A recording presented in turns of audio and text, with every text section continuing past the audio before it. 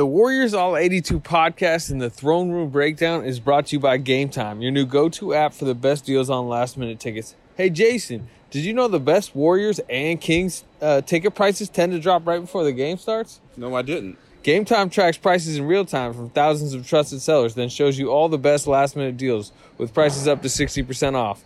More than 12 million fans have downloaded the Game Time app and discovered the fastest, easiest way to get into Kings and Warriors games. You can see 50 turnovers combined. I mean, that's fun stuff. Oh, yeah. NBA season high for turnovers at that. You can't miss that. The app is simple, quick, and easy to navigate. So head to the App Store or Play Store now to download Game Time and score awesome deals on last-minute tickets.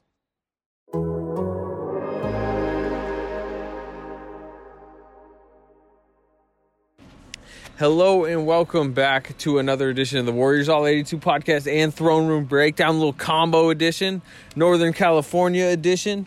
How are you? How are you, Jason Jones? We'll probably have to do this 4 times this year. And the first one was very memorable. You have a box score in front of you. It's somewhat historic box score. 29 turnovers for the Kings. That's the most turnovers by any team in the NBA this season, and somehow they won by 21 points. The first team since 2004 to turn it over that many times and win. The first team since 1999 to turn it over that many times and win by 20 or more points. Since the Suns Bulls back in the day was the box score I found where it happened. Penny Hardaway was on the Suns that night. Oh, God, that's like... Fred Hoiberg was on the Bulls. Fred Hoiberg was still playing basketball then, and... Wow, this is really going back. Yeah, that's what I'm saying. They keep this box score. Frame this box score. I really don't want to remember seeing a lot of that, so I don't know if I frame this or... Did the Kings play well, in your opinion? I mean, like, they beat the Warriors 100-79. And I know the Warriors are bad, but pretty much any 20-point win in the NBA you consider a good win, but, 29 turnovers, that's wild. They played well enough. This is another team. You can't do that. Can't have 29 turnovers and win. But given the way the Kings, you just blew a 16-point game lead to the Knicks. A little more a week ago, you had a 9-point lead with a minute to 50, and you lost that game too. So really with them, even though they won by 21, I don't think they felt very comfortable until about halfway through the fourth. They were like, okay, they're not going to come back on us this time. Yeah, the Warriors had 21 turnovers themselves. Bad ones, too, At least, to me, the Kings were more of, out of aggression. The Warriors had some strange ones. D'Angelo Russell's kind of just been tossing the ball around a little bit. He's, throwing the ball just in the first row. Sometimes it's miscommunication. You had maybe the low-light turnover of the season where you see Draymond Green. He's on a fast break. It was like he's trying to throw the ball off the backboard. To Glenn Robinson or something? I don't know. There were 4 people there, 2 from each team. It was... Did he think he had, prime Vince Carter or Tracy McGrady, in an all-star game or something? That was weird. That looks like one of those, what the hell? We're probably not going to win anyway. Let me try to get on SportsCenter type plays because I have no idea what he was doing. Yeah, and the strange thing is, Draymond Green, rightly is, very frustrated with this season, and it's such an anti-Draymond season, and he kind of has to, neuter his, emotional ferocity because he can't just yell at these young guys loss after loss when they're going to lose regardless. Mm-hmm. But at the same time, he's, just not playing well either. He's part of the problem. He's clearly, halfway there mentally tonight. That to me, that whole off the backboard thing, and he had a couple of passes where it's he's ready to go ahead and go home. He didn't look like he was fully checked in this, and I really can't blame him. I think he's probably figuring, let me just survive this season, make sure I don't get hurt, and let's get everybody back next year because this year is not going to be much of anything for him. No, but it's been even worse than expected. It's been kind of a weird... roller coaster, whatever you want to call it, where obviously you have the disastrous start that culminates in the Curry break in the hand, and it's wow, this season completely tossed it away. But then they became this fun, scrappy team that was beat the Blazers at home, was stayed with the Celtics, was they were very competitive continuously night after night, even when they weren't winning with only 8 or 9 guys. Then suddenly they started to get a bunch of bodies back. They've gotten back to 13. Tonight they had 11. And some of their main guys, D'Angelo Russell, all-star last year, Draymond Green, previous all-star. Yet they've gotten worse. They're regressing. They lost, I understand that the Warriors record tells you that they're the worst team in the NBA right now, but if you just looked at their talent on the floor, considering like if Draymond was playing to his capabilities, if D'Angelo Russell looked like D'Angelo Russell, didn't just only take 9 shots and make 2, like it should, like the talent discrepancy isn't what we saw. Right. I mean, I always tell people at the Warriors when I watch them play, yeah, they have a bad record, but they shouldn't be this uncompetitive on so many nights. I mean, the Kings are better than them right now, but the Kings should not commit 29 turnovers and win by 21 points. Yeah, and still never feel like, we're going to be threatened. I know when they made their run in the first half, Luke didn't call a timeout, just trying to see maybe the guys will figure it out this time. And I think if you're playing a team that's, engaged and playing well, there's no way Luke leaves them out there that long to let the lead get down that low. But it probably figured, you know what? I'm not going to have a lot of games where I can do this with them. Let them figure it out tonight. I mean, yeah, that's... you're looking at I'm watching out there, D'Angelo Russell. Willie Cauley-Stein's not a horrible NBA player. Glenn Robinson's not a horrible NBA player. They shouldn't be, at least. Yeah, shouldn't be. And you should. There's no way I'm watching that team and think they should be this bad. I want to talk to you about Cauley-Stein. Okay. You covered him his first 4 years in the league. Warriors fans were pretty excited when they got him, and like honestly, they thought he was coming to a much different situation where it was going to be Steph Curry creating the lobs, eventually a Klay Thompson spreading the floor. D'Angelo Russell is a great pick and roll partner. He's got D'Angelo back, but obviously, everyone's been in and out of the lineup. Cauley-Stein missed all of preseason in the first few games with a foot strain that kind of set him back. But overall, even though it's been a very unideal situation for him, he's been disappointing. I don't know how. I mean, have you monitored how he's been this season at all? I keep tabs on it just because I live in Vallejo, so I get a lot of Warrior games on TV. So I get to watch them, a little bit. And Willie, I call it Willie being Willie. There's going to be nights where you watch Willie and you go, "Wow, this guy's really, really good." There's going to be nights where it looks like Willie's ready to go home, and he's just real up. That was his whole time in Sacramento. I mean, last season he had 18 rebounds in one game. Next game he had 0. Then he had 9 the next game. So it's like, hey, you're averaging 9 a game over your last 3. Too bad you had a 0 in the middle. And you look at him and say, how was a guy that big, that athletic, that skilled, playing an entire game at 7 feet tall and get 0 rebounds? But he would have games like that all the time where, one day you're like, wow, this guy's amazing. And then the next day you're like, okay, get him off the court because he's played 20 minutes. He has 4 points, 5 rebounds, 4 fouls. But when he's at his best, he can do anything when he's at his best.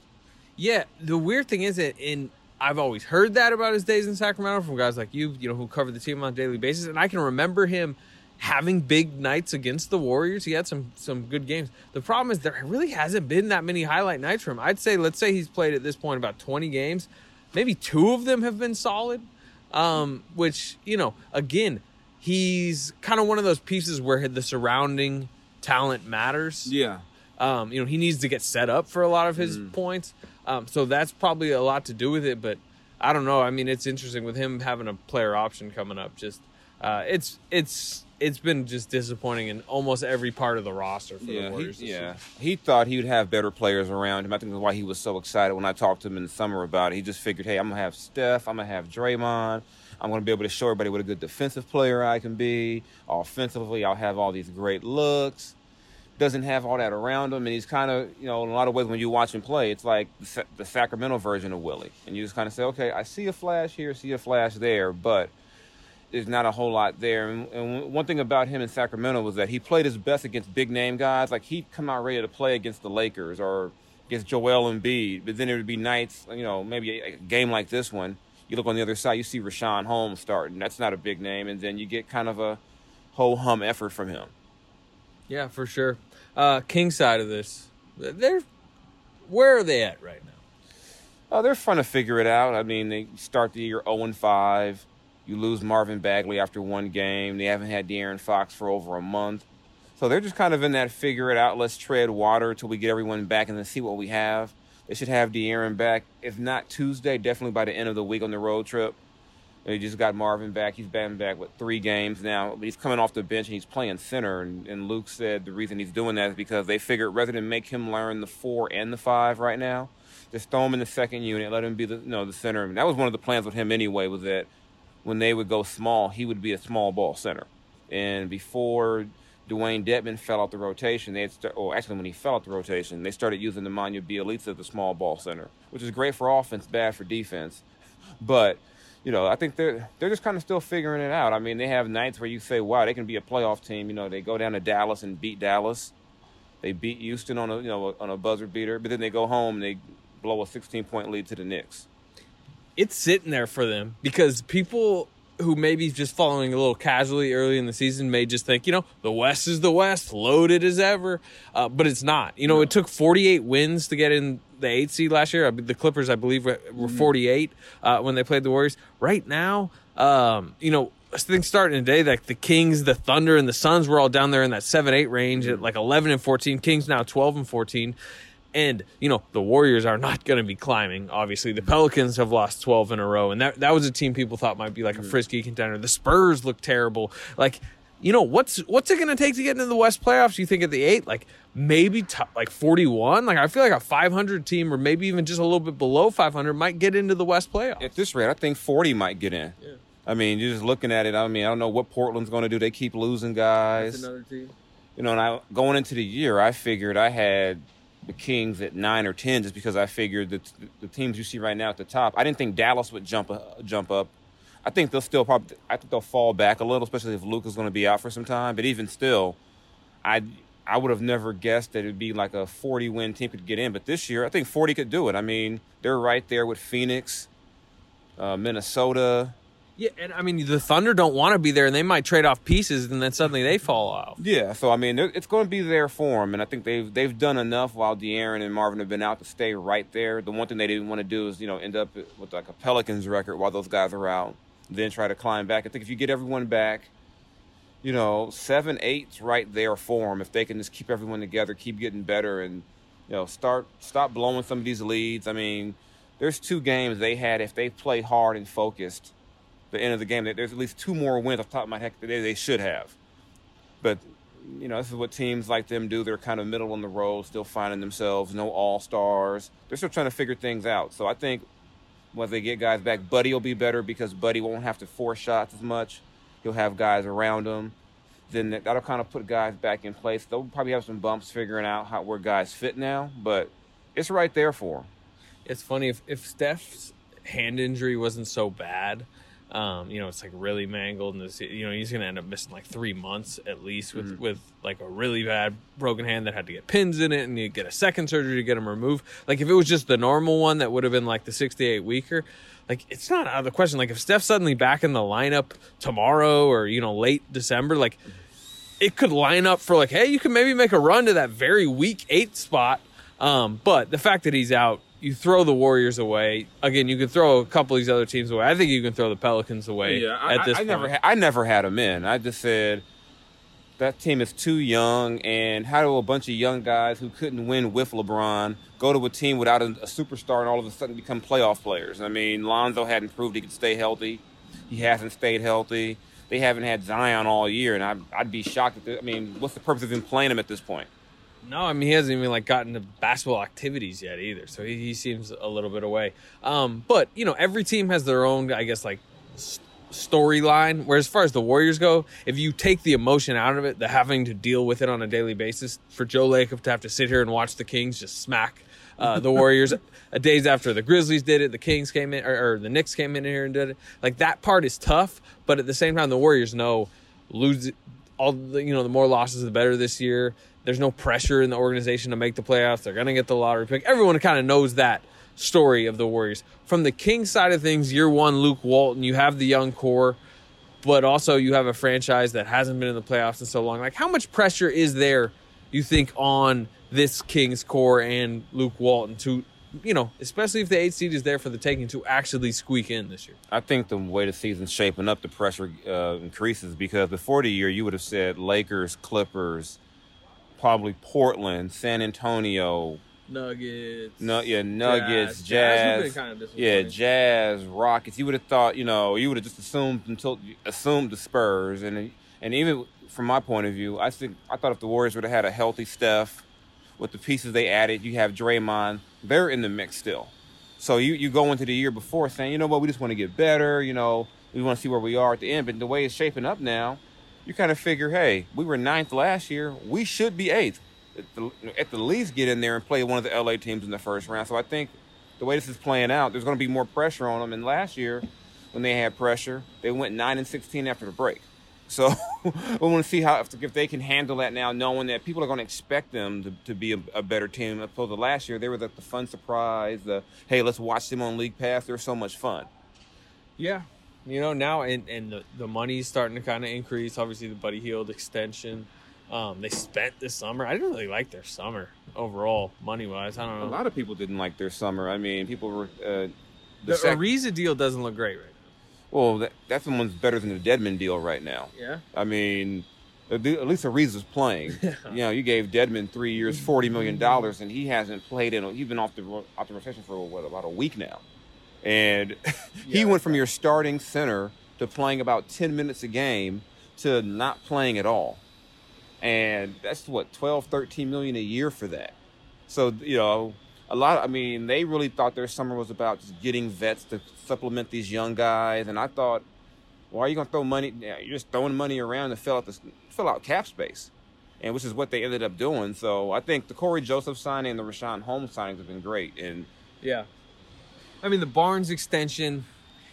I don't like him at that number, but like he just, he just gives them 30 whatever minutes every night. It's pretty sturdy. Yeah, I mean, he gives you 15 points, a few rebounds, a few assists, some defense. He's just like such the default average player. Like I feel like he is the NBA's like default average wing. Like if you created a player on 2K, and it was like, you gave him all average settings. Like he does everything average. Yeah, I mean, and that's what kind of made this whole stretch without Fox and Bagley so weird, because he became their go-to guy, because he was the guy they could put on the block, and he was the one guy who could draw fouls.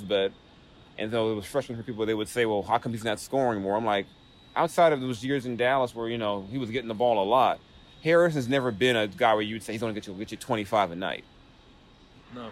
Yeah, so I mean, it's just that was a move they felt they had to make to keep what they thought was going to be their core solid, and they didn't want to try to go out and get another guy to play the 3.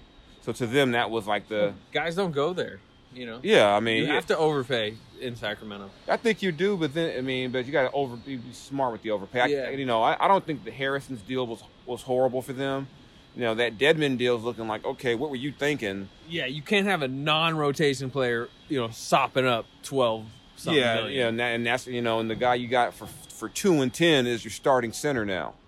So I mean, this like you take one step forward, one step back. I mean, it's kind of just how things have always gone for them. And really, you probably can't, if you want to get off of Dedmon's deal, you probably can't move it till next year. Yeah, and that's tough to move. You probably have to attach a pick, and then you're losing an asset. Yeah, and then even them, even if you attach a pick, it's not like there are Clippers or the Rockets where that pick is going to be in the 20s. That would be a decent pick. So you don't really want to give a pick away. So you kind of keep Dwayne around and say, well, maybe someone sprains an ankle, we got to play him again. But that doesn't, there were people who really felt they overspent this summer, and that move right there is the one where everyone's going, see, we could have told y'all, back in July, you were giving a guy who played about 20-something minutes a game starter money.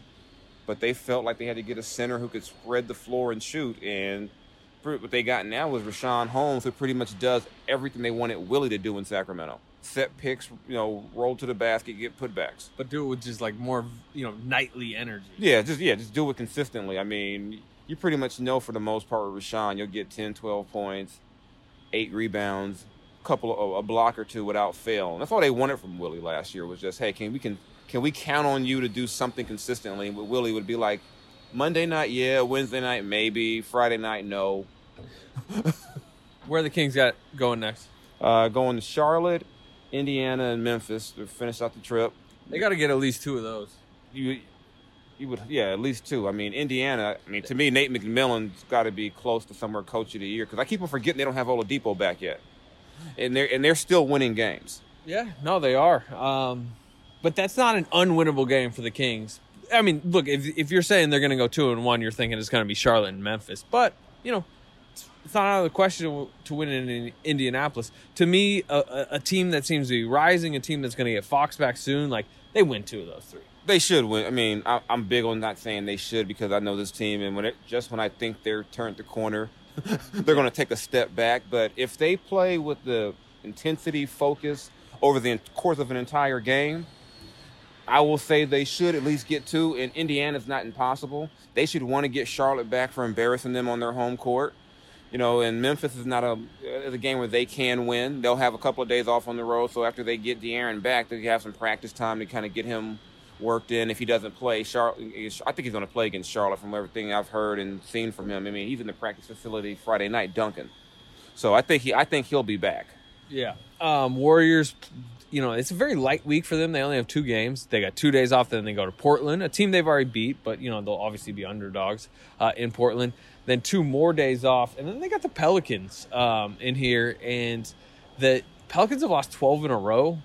So I would say the Warriors, that could be a get-right game for them, but I thought the Knicks was a get-right game for them. Off 10 straight losses, they lost that. I thought the Grizzlies in here were like 1-9 in their previous 10. They beat the Warriors, so I mean they gotta get a win at some point before this. They've had such a soft schedule the last few weeks and have still been taking losses. This thing is going to, kind of toughen up even more, where like wins, even when you play solidly, are gonna be tough to come by. And then, man, they're really going to start racking them up, including Christmas, the marquee game. Houston Rockets. How many points do you think James Harden wants to put on just the Warriors brand on Christmas Day to the national audience? Even if it's not the Warriors he's used to going against, he's going to love to be facing the Warriors. I think he wants at least 70. Why not? Just because I feel sorry for some of those guys. I feel like they're taking the lumps for what Steph and Clay and KD did to people for years. They're like, you know what? I don't know who you are, Damian Lee. But I see what your jersey says. You're going to take this. Draymond, you're still here. You're going to take this for all the shit you talked to us for the last 5 years. You're going to get this. Yeah, I mean, the Harden Christmas Day, it's interesting because I think it sets up to where, like, Harden and Westbrook, you got to remember, a guy that the Warriors tortured for years is going to come in here. Like, they are going to be extremely motivated to try to embarrass the Warriors at home on Christmas Day in front of, the world watching.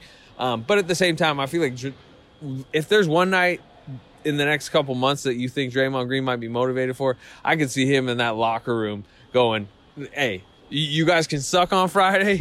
You could suck the game before this, but like we are not letting James Harden put 60 in Chase Center on us. So I don't know. Like that's probably the only game in the next couple of weeks that I actually am like mildly intrigued to see what happens. Yeah, and I think too the Rockets are quickly becoming the league's most annoying team between their protest and bringing up what they could have done in 2018. If this guy, we're sick of it. So I think on that day, no matter what the Warriors' record is, America will be pulling for them just because I think the Rockets are so annoying right now. Yeah, it's all interesting. All right, Jason, appreciate you coming on Combo Podcast. We'll probably do it again next time. Kings Warriors. When is that next game? I know it's next month, but okay, you're right. I think it's early January in Sacramento. Yeah, but it's not like the Kings are circling this game like they were before. But I take that back. I'm pretty sure Vivek Ranadive is circling this game just because it's the Warriors and he doesn't care what the Warriors look like. Anytime he beats the Warriors, he's very happy. So I think he knows when it is. Yeah, and the Warriors have suddenly become important wins for teams that have playoff aspirations that might be sitting around 500. You need to bank those. Yeah, you can't give up. Especially with the Kings, they lost at home to the Knicks already. They lost at home to Chicago. They lost at home to Charlotte. They're like, we can't lose to the Warriors 3 or 4 times now. Warriors 5-23, still at the bottom of the NBA standings. I will talk to you probably from Portland.